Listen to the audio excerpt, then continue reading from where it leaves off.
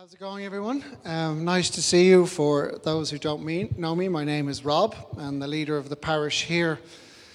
It's great to see you all. This is the first time that I've spoken at the 11:30 service since my brother passed away. I know that some of you didn't even know my brother Graham, but it was only 7 weeks ago that he died all too soon and all too young. And my hope is that this talk, and some of us here today and some of us will hear it online, I'm not the only one to have experienced loss over the last few months and over the last year or so. There's people in our community that have lost loved ones, and it brings a lot of confusion, a lot of pain, a lot of grieving. And a difficult thing for me is to grieve in public. When you have a very public role, there's something very private that goes on. And how do you discern what should be shared in public and what you shouldn't share that should be kept in private? But I'm a church leader and I'm called by God to lead. And so if I don't share with the people that I travel with about what God is saying, we could miss something. But my brother's death was probably the most heroic thing that I've ever experienced in my life. He died as a Christian in great confidence and great boldness and incredible faith. He struggled, he cried, he asked why, but he died a hero. And I've only seen that once before, and that was with my mother, who I also witnessed dying as a Christian. And when I use the word hero, I don't use the word victory, or I don't want to paint him as something which he wasn't, but it was a hero filled with humility. And so I don't want to speak about Graham today. I'm processing that privately. We was priested, and the kneeler that he knelt on when he was priested was also the one that I kneel on every Sunday. So there's a lot of things going on in my heart, and I feel I don't want to stand up here and people feel awkward, but God is doing something very powerful in my life, both personally but also professionally. And I feel I need to share that both here and online, because I feel disobedient if I don't. And as a leader of this church, I believe God is taking us in a different, a deeper trajectory, not changing what has gone before, but bringing us deeper. It's a new season for me. I'm prioritizing space with Jesus. I'm spending time listening. I'm saying no to as much as I can. And I've taken a step back from preaching at the 11:30. And as I say, this is my first time. But in humility, I wanted to speak from this passage because it was the passage that I chose for when I was priested 12 years ago. And Graham also chose it. And I just felt I wasn't to run away from it, and I was to speak about it because I think it's a very important one for us to hear. And it's Luke 4, 14 to 21.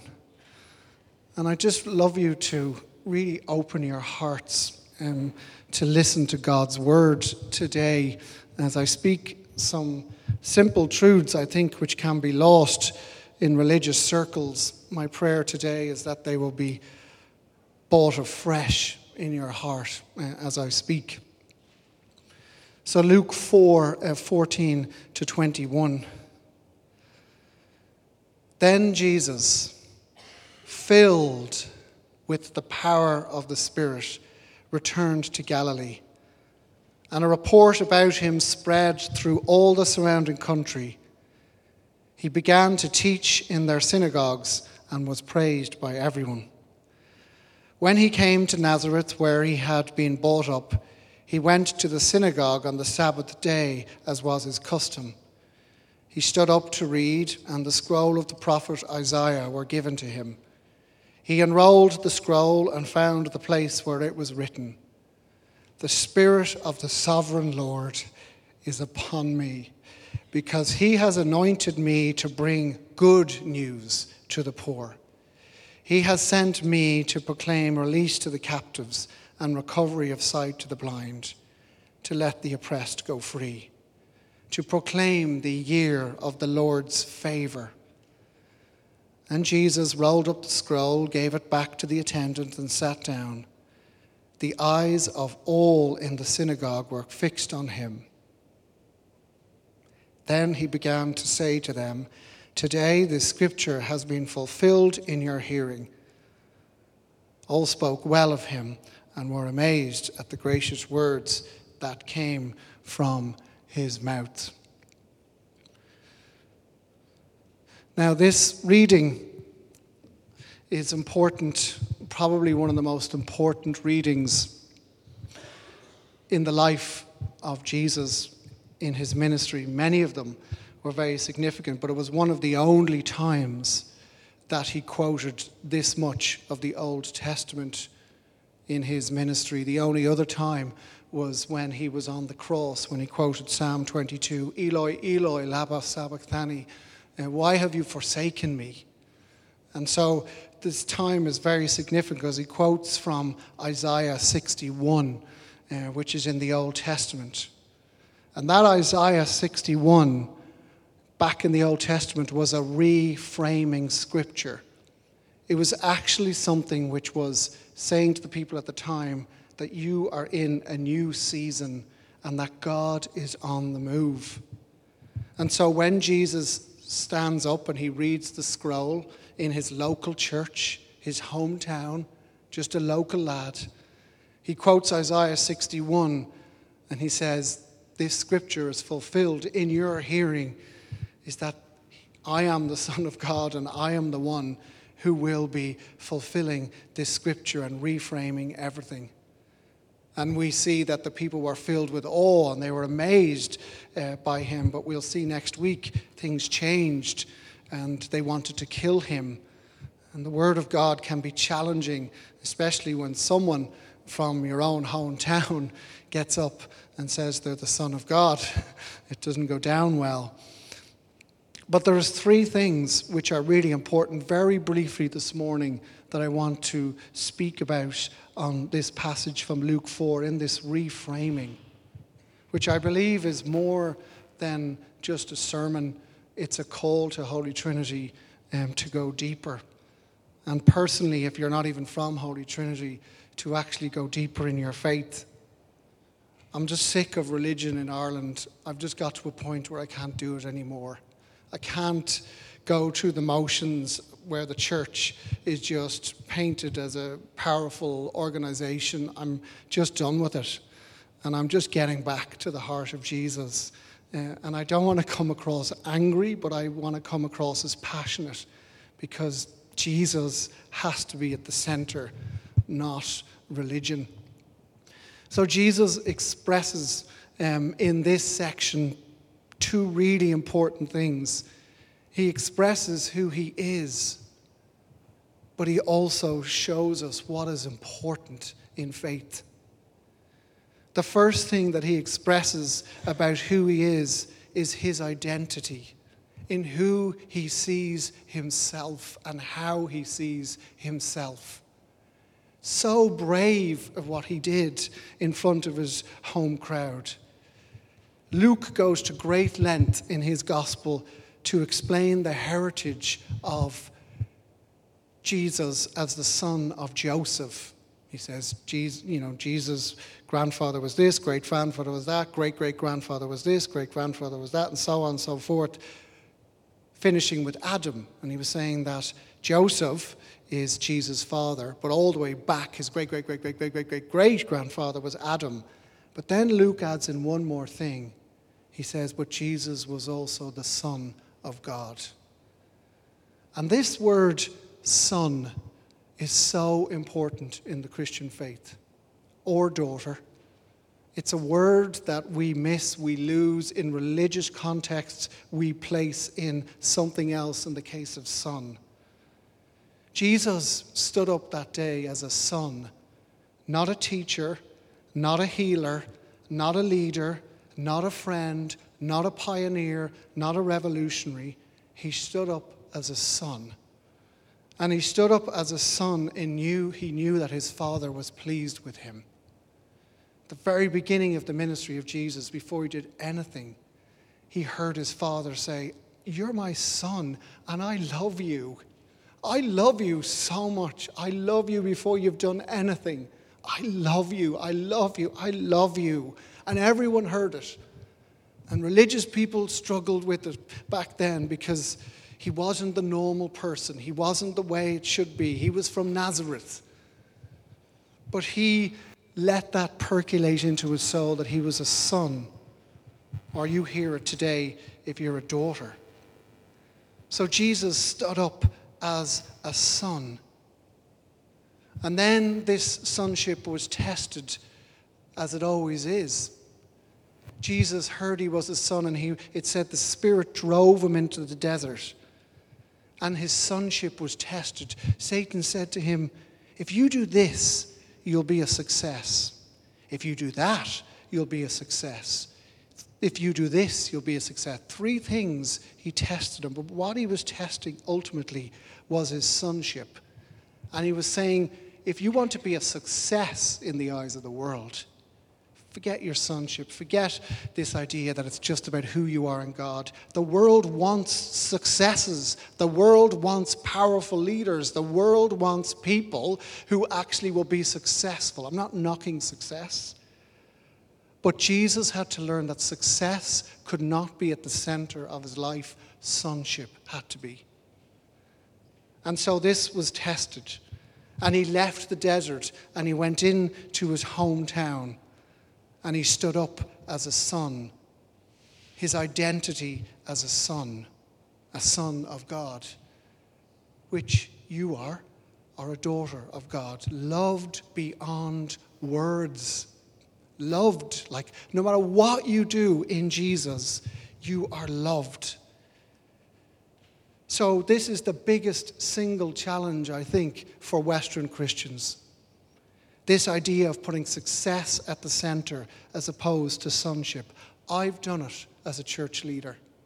I have done it in many ways. I was in corporate life for 10 years, and I know the drivenness of success. Again, nothing wrong with it, but I know what it's like to be under the cosh of success, that everything you do is measured, everyone expecting everything from you to achieve.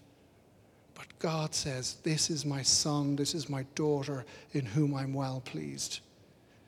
I've been reading a book by a guy called Tim Foster, which is all about leadership in a place of sonship and not success. I came across this great quote which says, "This cultural analysis, this idea of being a slave to success, is found hidden beneath a multiplicity of symbols and rituals. It's told through the myths found in our books, magazines, films, advertising, blogs, and anecdotes. It is symbolized in fashion, brands, technology, art, music, and architecture. It is ritualized in the practices that govern your everyday, week, and year. It is embodied in the values, the pronouncements, and lifestyles of your heroes and celebrities. In countless ways, and from the earliest age, this cultural narrative is told and absorbed." Tim Foster. And so from the very early age, the world we live in defines us about what we do, not who we are. But Jesus' ministry started with, "This is my son in whom I'm well pleased." And so he stood up in front of his friends and a family, confident in who he was as a son, not judging, not angry, not bitter, but confident in what his Father had asked him to do. And he stood up and he read from the scroll. And so many of us never get to that place of standing up because we're afraid of what people think. We're fearful of what will happen if we're really ourselves. So we don't, and we sit. But Jesus actually models this standing up. And that reframes the whole of what it means to be a Christian as a son or someone who's operating out of a different mode. So Jesus holds firm and he goes to his hometown and he is confident in being a son. And so the question is that really how you operate out in your faith? Honestly? Do you operate as a daughter or a son? Do you get up in the morning and say, no matter what happens in the day, no matter how badly my boss treats me, no matter what happens in my marriage, no matter how lost I feel, no matter how much of a failure I am, no matter what I don't do that I want to do, I'm loved. And I'm never, ever alone. Never, ever alone. Because that changes what faith is all about. That changes a church from being a success-driven entity to a place filled with people who know they are loved in Jesus no matter what. And the reason why churches are empty is because we've operated out of the former and not the latter. And Holy Trinity, I believe, is firmly called to actually get back to the basics of operating as sons and daughters again and calling people into that place in Jesus. So his identity, so important to him and so important to us. The next one is his vision. He said this in Nazareth, his hometown. Nazareth was in the center of a place called Galilee.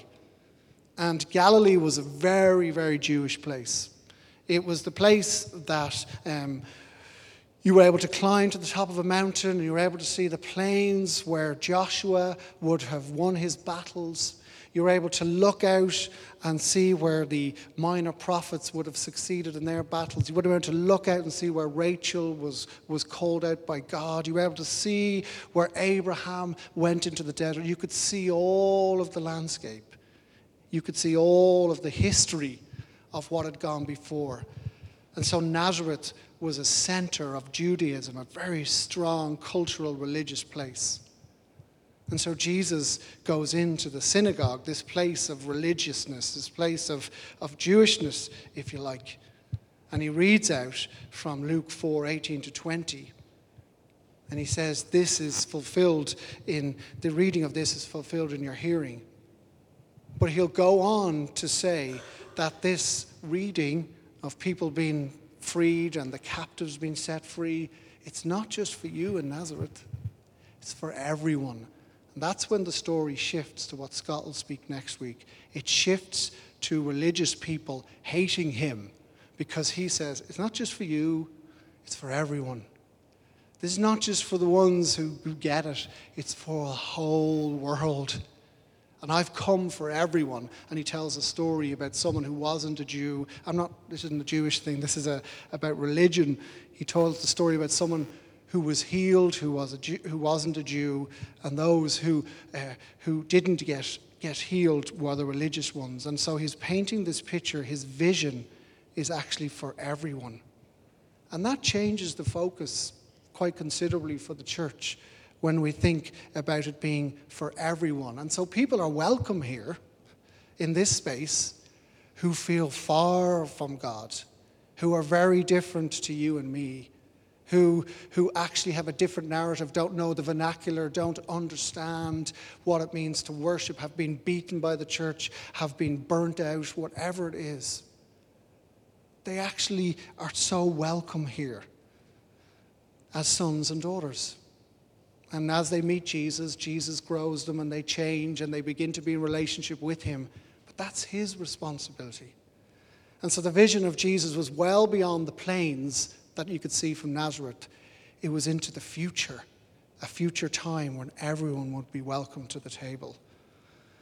And so his vision is for a place of sonship, but for all people. And then lastly, his heart, which is what I want to finish on today. Jesus reads out from Isaiah 61, which is this reframing which I taught about.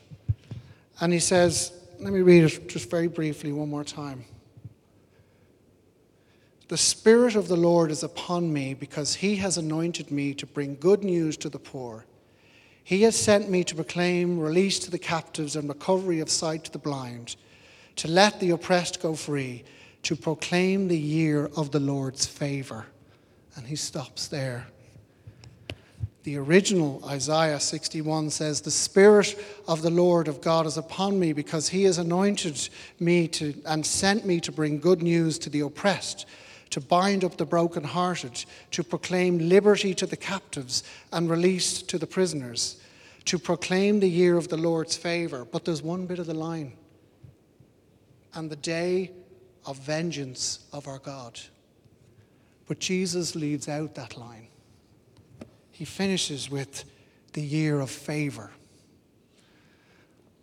Often churches and community groups that are religiously involved, they operate out of a place of almost vengeance.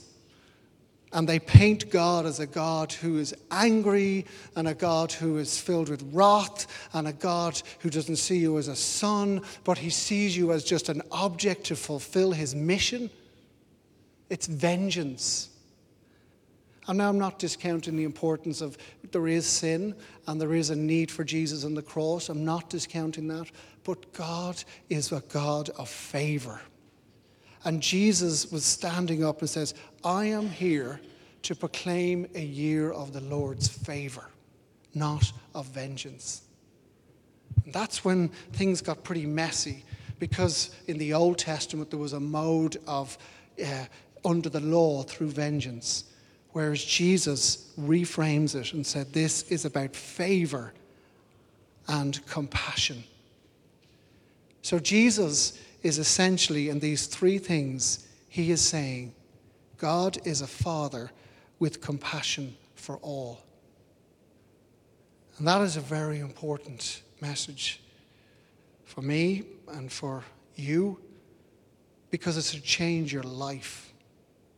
If you see God like that, as a father with compassion, not vengeance, for all. And so I'm in this season. That's why I'm up praying up the front. I'm just going against the rules in the traditional service. I'm coming down and I'm just being myself. And I'm being who I'm meant to be, not in a way to make people feel awkward or to make you feel in any way that this is something that's just about me. It's about us. And I'm in a season, folks, and I want us to be in a season where we're just who we're meant to be. And I want to invite you into that season with all of my heart. Because when you see someone pass away who just gives it all to God, and this is more than my personal grief, I'm not getting into my personal story, but when you see someone who actually does it all for God's glory, no matter what anyone thinks about them, you just say, I'm still living, I'm going to live the rest of my life all for his glory. And so that's just not for me. When you hear that, please don't hear that. Rob's lost his brother. He's grieving. I am grieving deeply. This is a prophetic word for us. Please be yourself in this season. Please just go mad. Let's be a community that actually busies ourselves in this next season. Because heretofore, I think we haven't. And I think it's a new season of the year of the Lord's favor. And I say that the best that I can, as humbly as I can in my hometown, to invite us in to this season. So I'd love us to just pray. And we're going to finish with a song. So if the guys want to get back up, I'd just love us to listen to what God is saying.